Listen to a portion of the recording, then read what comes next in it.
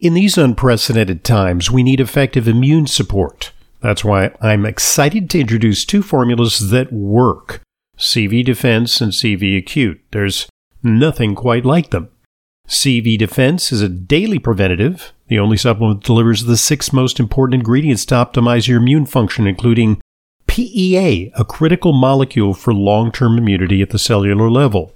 CV Acute is a fast-acting, great-tasting syrup for direct immune activation. It eliminates invaders with the fruit, flower, and root of patented Chinese medicine. I take it when I feel run down to fend off respiratory infections. Both products are safe, all natural, and backed by numerous clinical trials. For more information and to order, go to totalimmunehealth.com and take advantage of discounts from 30 to 50% just for listening to Intelligent Medicine. That's totalimmunehealth.com. totalimmunehealth.com for the most exciting immune support products in years.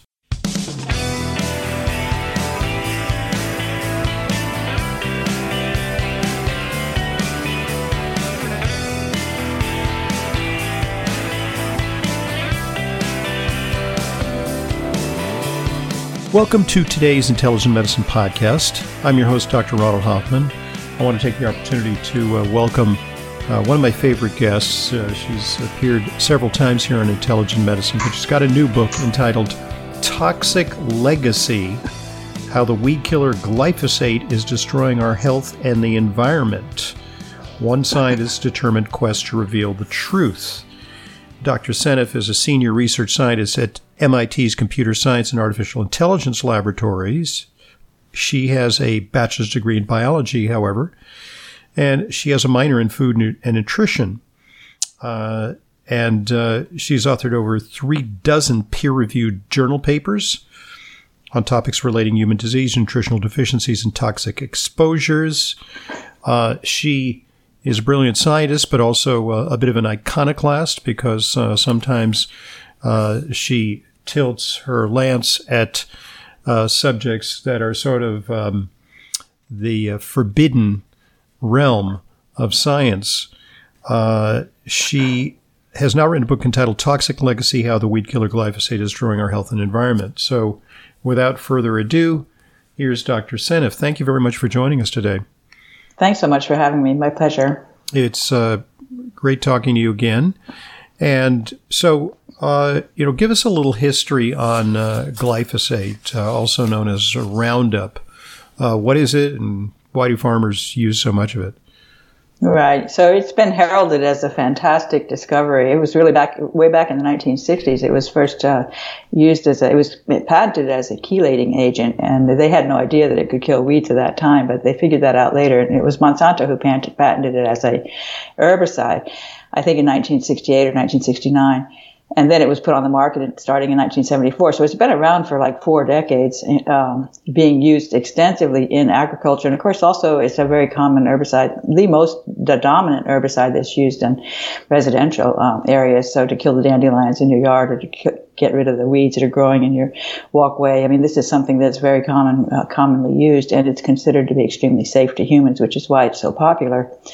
Around late 1990s, they came up with these GMO Roundup-ready crops, major crops of the processed food industry. They figured out how to insert a bacterial gene into the crop, which gave it a kind of a Superman behavior that it was insensitive to glyphosate. Otherwise, it kills all plants. So something that kills all plants, you have to think is potentially not safe for humans. But the big deal was this chemical is wonderful. It kills all plants. It has no toxicity to humans. They thought there was some sort of firewall between the human kingdom and the plant kingdom, so that it was the ideal agent. I mean, it targets only the bad guys and has no impact on pets or humans whatsoever.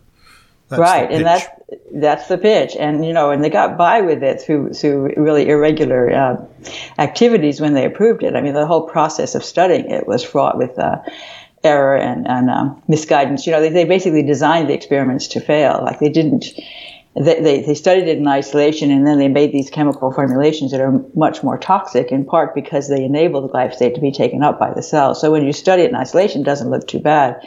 on animals even, and then you only study it for 3 months, but the symptoms start showing up at 4 months. It's a slow kill, and I talk about that in my book a lot. Glyphosate is a slow kill, which is another reason why you don't notice it. It's what's causing your problems. People start getting all kinds of weird diseases. They don't know why. And it's because they've been chronically exposed to glyphosate over years and years, and it accumulates in your body. That's another thing that Monsanto assured us, that it goes straight in, straight out, doesn't really get modified. It gets turned into AMPA by some gut microbes, and then it, some of it does, and then it just goes right out through the urine, and it's gone, and that's so wonderful. That's also a lie. A certain portion of it ends up in your tissues and can stay there for a very long time. So, what about the potential for it to cause toxicity? I thought that some of it was mediated by the microbiome. But in your book, you definitely talk about that, that it has a disruptive effect on the gut bacteria. But you also talk about some other mechanisms of toxicity that I hadn't really heard of. And, because you're a great research scientist, you're able to do a deep dive on some of the biochemistry and molecular biology here. Yes, that's the part that really, really fascinated me and grabbed me, really got me obsessed, actually. And it was the realization that I had. In fact, Anthony Samsel, I worked with him. We published 6 papers together, and he's a toxicologist. He's an expert chemist, worked in Arthur D. Little lab for his entire career. And he has patents and stuff, and so he's a very good chemist. And he's retired, and he has his own lab that he operates out of his home. He's still doing experiments on glyphosate, and he's still discovering things about glyphosate that other people don't know. So he's quite fascinating. But he suggested to me, I think in 2016, maybe 2015, he suggested that glyphosate might be getting into proteins by mistake in place of the coding amino acid glycine, which was a very intriguing idea. And it was an idea I had considered it as well, and I had rejected it because I thought, mistakenly, I thought that if it had something attached to its nitrogen atom, it wouldn't be able to hook up into the chain. So these proteins... So excuse me, what you're saying is that, in effect, it's a mutagen, that it can actually alter the genetic code in some way? Well, yeah, it's sort of a mutagen, but not really, because the code is intact.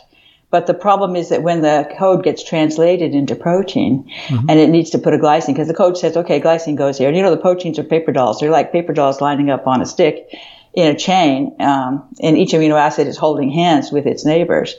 And the nitrogen atom is needed to hold hands. So that's why I thought, well, it's already got something on there. It can't hold hands anymore. It's already holding hands with something else, so to speak. So we can't do it. It was my mistaken thought. But it's actually not true, because there's a coding amino acid called proline that also has something attached to its nitrogen atom. No problem. It can still hold hands. Nitrogen it basically has 2 ways to hold hands with one nitrogen, if you know what I mean. It can hold 2 hands.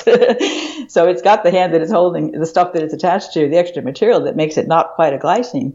It still holds on to that, but then it also has another hand to stick onto the chain, so it can still link up, which is crucial, that it can fit. Now, the other problem, of course, is it has this bulky thing hanging onto its nitrogen atom, which could be in the way. So it could be that it's too crowded. And I think there are glycine residues that are protected because they've got neighbors that are big and bulky, so it won't fit. Glyphosate won't fit.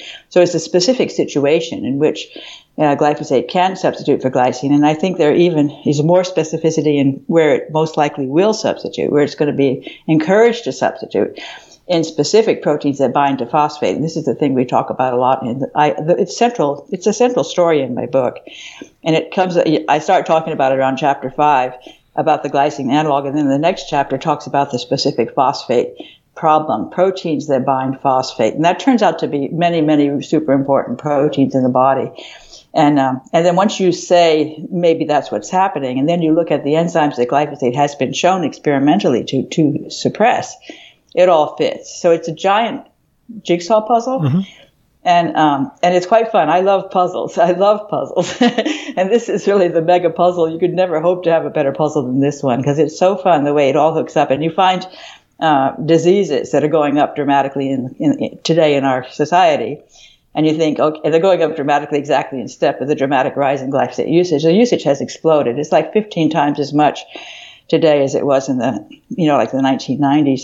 When they introduced the GMO Roundup Ready crops, they started using glyphosate very comfortably on those. That's like corn and soy, canola, alfalfa, sugar beets, a lot of those crops go into the processed food industry. So you get glyphosate all over the processed foods. But they're also using it as a desiccant right before harvest on a lot of non-GMO Even on a crops. non-GMO crop, yeah. Right. So what's the reason for doing that? Is it because it retards the basically the rotting or the decay of these crops? Is that the idea there? It's interesting. It dries them out and it forces them to go to seed. When they get injured by this glyphosate, they immediately go to seed. So like with wheat, you'll get a greater yield. You'll synchronize the harvest so that everything's going to seed at the same time because they're being shocked by this glyphosate. Well, that's handy. And it also makes the residue easier to clear because it basically dries out the crop, so it's easier to get rid of all the stuff once you've harvested the fruits of the crop. And then also you might be rushing against a winter frost. And so in Canada, that's particularly problematic. Wheat grown in Canada is probably sprayed with glyphosate more than wheat grown in more southern areas because they could be facing a frost that could kill the crop. And so those all seem like good reasons. And of course, because it's perfectly safe for humans, who cares that it's getting into the food? But it's actually getting into these foods at higher levels. In many cases, the highest levels are showing up in non-GMO foods that are sprayed right before harvest. Well, let's pull back slightly because, glyphosate, I mean, even now, as you watch TV, you can see advertisements from law firms saying, if you've developed non-Hodgkin's lymphoma after using Roundup, call, 1-800-SUE-THE-BASTARDS, because there's actually a precedent now for implicating Roundup or glyphosate and certain forms of relatively uncommon cancer. And there's like class action lawsuits, with multiple plaintiffs, and there's like a big pot of money set aside for the victims of this. But what you're saying is that there are other implications for, less dramatic and obvious manifestations of toxicity, with really pervasive toxicity across the board in a variety of diseases. Right. It's actually incredible when you look at the list of diseases. And this is something that Nancy Swanson worked hard on. And she and I collaborated. She contacted me after Anthony and I wrote our first paper. And she had been...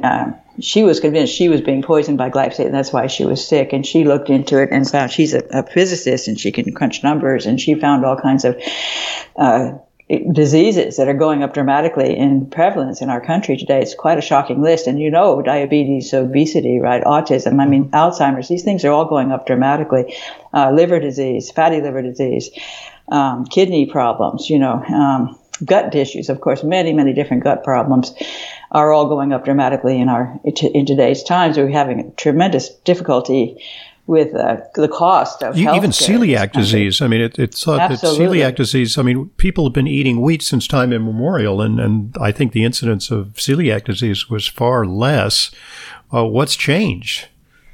Right, exactly. In fact, there's a whole paper on celiac that Anthony and I wrote. One of our papers was focused on celiac disease, and we showed that the use of glyphosate on wheat has gone up exactly in step with the rise in celiac disease, and that's different from the pattern for the use of glyphosate on corn and soy, which doesn't match as well. So it really looks like, from a correlation standpoint, it points to the wheat, and it makes total sense because I think glyphosate's actually getting into the wheat proteins, but also getting into the enzymes that break them down, and in particular, glyphosate disrupts lactobacillus, which is a key beneficial bacterium in the gut that is very sensitive to glyphosate. So when that bacterium gets killed, that bacterium actually makes several different proteins that specialize in breaking the amino acid proline apart from the other amino acids. Proline is the amino acid that has extra stuff attached to its nitrogen atom, the one that made me realize glyphosate could do that too. And that amino acid is actually very rigid, and it's more difficult to get at it because of this crowding, so it's harder for enzymes to break it apart from the other amino acids. So there's these specialized enzymes that these lactobacillus have developed that helps the host to break down wheat, but the lactobacillus get killed, and so then that doesn't happen, and then the wheat stays, the peptide sequence from the wheat stays together, doesn't get taken apart, and it's those peptide sequences that cause. Yeah, it's a sequence of amino acids that didn't get separated out because there was too much proline in there and you couldn't do it. And then that's what causes an immune response that then ends up being autoimmune disease through something called molecular mimicry. If you have too many antibodies. Could you talk a little bit about the shikimate pathway? Because it's the shikimate pathway that destroys plants. But, you have such a nuanced understanding of the molecular biology and the biochemistry involved. It's almost like these molecules are sort of dancing in your head and you can visualize them. I wish I had that. But with the shikimate pathway, do plants not share the shikimate pathway along with bacteria? And that's why Roundup is so bad for the soil microbiome as well as the GI microbiome. That's exactly right. That's where I started, and that's when I first realized, because I knew that I was looking at autism. I was very worried about autism when I first got into glyphosate. And when I first learned about glyphosate, I was aware that autistic kids have a lot of problems with their gut. And so I was thinking maybe they were taking too many antibiotics. I was thinking maybe there's some way that their gut's getting messed up, but I didn't know what it was. And then when I heard this talk by Professor Don Huber, who is an expert on plant pathology, and he gave an amazing talk that I happened to be at the conference, happened to hear the talk. I didn't even know what glyphosate was before that talk. That was 2012, really changed my life. And he talked about, glyphosate disrupts the soil microbiome and it disrupts the gut microbiome the same way. And you get this imbalance, you get these pathogens, and then you get inflammatory gut, leaky gut, all these problems. And it is because the different bacteria have different sensitivities, and that depends on their shikimate pathway. And almost all the microbes, many of the microbes have the shikimate pathway, which is the same one that's essential for plants. It's a major pathway in plants. And it produces these three essential aromatic amino acids, tryptophan, tyrosine, and phenylalanine. And it does the same thing in the microbes. So, in fact, the microbes are supplying us with those essential amino acids. In effect, neurotransmitter precursors, Exactly, that's right. That's the precursors, and even to thyroid hormone and many of the B vitamins. So, there's and also even in the plants, there's a whole lot of complicated molecules that are produced by plants, like by herbs, that have therapeutic benefit. A lot of the natural medicines are based on these complex molecules that are produced by plants. Those also come out of the shikimate pathway. So the plants are getting disrupted in their ability to produce these healing molecules that are used in herbal medicine. And then our bacteria can't produce enough of these aromatic amino acids, which means a deficiency in those, which means a deficiency in serotonin, which is the feel-good hormone. Wow. And so many things go south after that. Wow. You also, in the book, reference mitochondria, and you kind of presage that by talking about the phosphate molecule. I know enough about biochemistry to know that is associated with energy production, ATP. Exactly. So, is it possible that we're suppressing mitochondrial function with exposure to glyphosate? There's no doubt. And in fact, there's a lot of it. I talked in the book about several different papers that were published that specifically showed that glyphosate causes mitochondrial damage. It causes inflammation in the mitochondria, it depletes glutathione, which is an essential antioxidant in the mitochondria, and it disrupts the mitochondrial membrane. It does, and they don't quite understand how it does it, but I think it does it through this glycine substitution in part, and maybe in large part through messing up glycines and critical proteins that are involved with the mitochondrial function. So, I'm aware of this, and, I don't use Roundup, and I use non-GMO foods whenever possible. I stay away from direct exposure to glyphosate. Is that enough, or is it so pervasive now in the environment that we're all getting exposed inadvertently? Yes, it's pretty much everywhere now, especially in the United States. We use 20% of the world's supply of glyphosate with only 4% of the world's population. So we get per person a lot more exposure than people in other countries. And the other thing that I've become very interested in over the past year is the development of the biofuel industry. This has me very, very concerned. I suspect that glyphosate is getting biofuels. Yes. You know about biofuels? Well, yeah, it's like the answer to our fossil fuel dilemma, is that we just use vegetation and plant matter instead of digging for coal. Sounds good. Right. It sounds fantastic, right? We solve the global climate change problem. So we're moving up very quickly. We've actually been really ramping it up in the last few years, making tremendous progress in sort of building these plants that can take. So, for example, you grow the wheat, you spray it with glyphosate right before the harvest, you harvest it, you have that stubble. You grab that stubble, throw it on a barge, take it down to New York City and run it through a factory, and you produce various kinds of biofuels. You've got biogas, you've got bioethanol, biodiesel. You've even got home heating oil, all kinds of different bioversions of all these different originally sourced from oil and coal and gas. These original natural fuels are being replaced with these fuels that are being converted from plant material that's been sprayed with glyphosate right before harvest. It's part of the new green economy. Exactly. And I think it's a very big worry, because I'm looking at the countries that have had a really hard time controlling COVID-19. Much of Europe, United States, Brazil, and even South Africa. These are all countries that use a lot of glyphosate. Europe's much better with GMOs, but they use a lot of glyphosate on the crops. And they also are very big on biofuels, because, oil, gas is expensive in Europe, so they're really leaders in the biodiesel industry, for example. Brazil makes lots and lots of bioethanol out of sugarcane that's sprayed with glyphosate right before harvest. And Brazil was very interesting, because there's a new paper, and I didn't talk about it in my book because it came out after my book was done, just recently, last couple of months, out of Brazil, where they looked for glyphosate in nanoparticles in the air. And they looked in the city. It's a region of Brazil where they have these, crops that are using glyphosate. And they looked in the city, and they looked in the areas where the crops were being grown, where the glyphosate was being sprayed. And they were surprised to find there was glyphosate in the nanoparticles everywhere they looked, and they found there was higher levels in the city than there was in the places where the crops were being sprayed with glyphosate. They were surprised by that. I think it's because Brazil has a huge bioethanol industry. They have trucks that run on almost pure bioethanol. They make it from the sugarcane, they spray it with glyphosate, and then they're concentrating the glyphosate from bioethanol fumes. It's just evaporating. So you say it can be airborne. I mean, that's a whole new ballgame. That's what I'm saying. That's what they found as well. We tend to think of it in the water, on the food, but as an airborne toxin, could it have a direct adverse effect on, say, the lung epithelium, the lining of the lungs? Exactly, you got it. And that's why I think we're having trouble with COVID, because I have a whole chapter in my book about glyphosate disrupting the innate immune system. There's a whole chapter on that, and I talk about ways in which it would do that. It's very clear to me that it's causing us to have a severe deficiency in our innate immune system, which forces us to use the adaptive immune system to fight infectious diseases. But that depends on immune memory. It takes time to get an adaptive response to, say, a virus. So the first line of defense is the innate immune system. Absolutely. And if you have a strong innate immune system, you never get around to making antibodies. You get over the disease without ever making antibodies. And that's an ideal solution, because antibodies always have a risk of becoming autoantibodies. And we have an epidemic in autoimmune disease. Part of it is, of course, the food, like I mentioned, the gluten.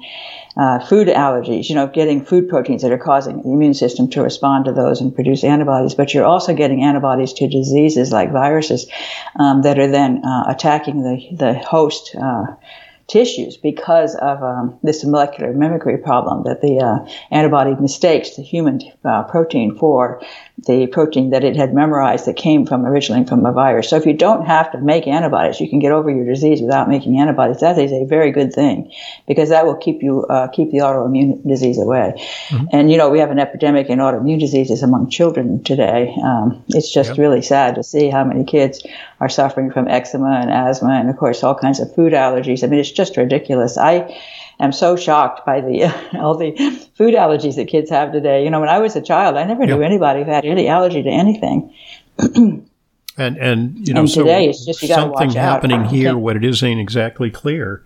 There are many environmental factors that have changed over the past few decades, but potentially a big contributor is our liberal use of things like glyphosate. I absolutely think so. I think it's major. Of course, we have many, many other toxic chemicals. I'm not saying glyphosate is the only thing that's causing all these problems, but we really need to change our ways. I think we need to think in a different framework. We seem to be so trigger happy with these chemicals, and we seem to be willing to just kill. Microbes are our friends. We really should appreciate, even just taking antibiotics, it wipes out your gut bacteria. You can get a lot of problems with your gut because you've been taking antibiotics to fight off some pathogen that you have, because glyphosate has wrecked the balance of your gut. Because the beneficial bacteria are especially sensitive, and that's been shown in studies. I mentioned the lactobacillus and also bifidobacteria. Those two are so important. They're vulnerable in the early life. Yeah, and they're very sensitive to glyphosate. So you get, Clostridia, Salmonella, other kinds of. And you get mold too, Aspergillus, you get Candida, all these things become a problem. because of the imbalance that's created by glyphosate. Okay. So good point at which to pause, because we've laid the groundwork for our discussion in part two. In part two, I want to focus on some other aspects of the glyphosate problem, but also look towards solutions, because there's a groundswell internationally of resistance to the use of Roundup.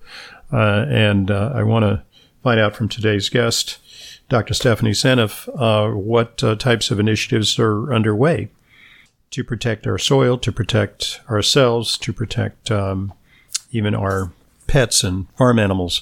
I'm Dr. Ronald Hoffman, and this is the Intelligent Medicine Podcast.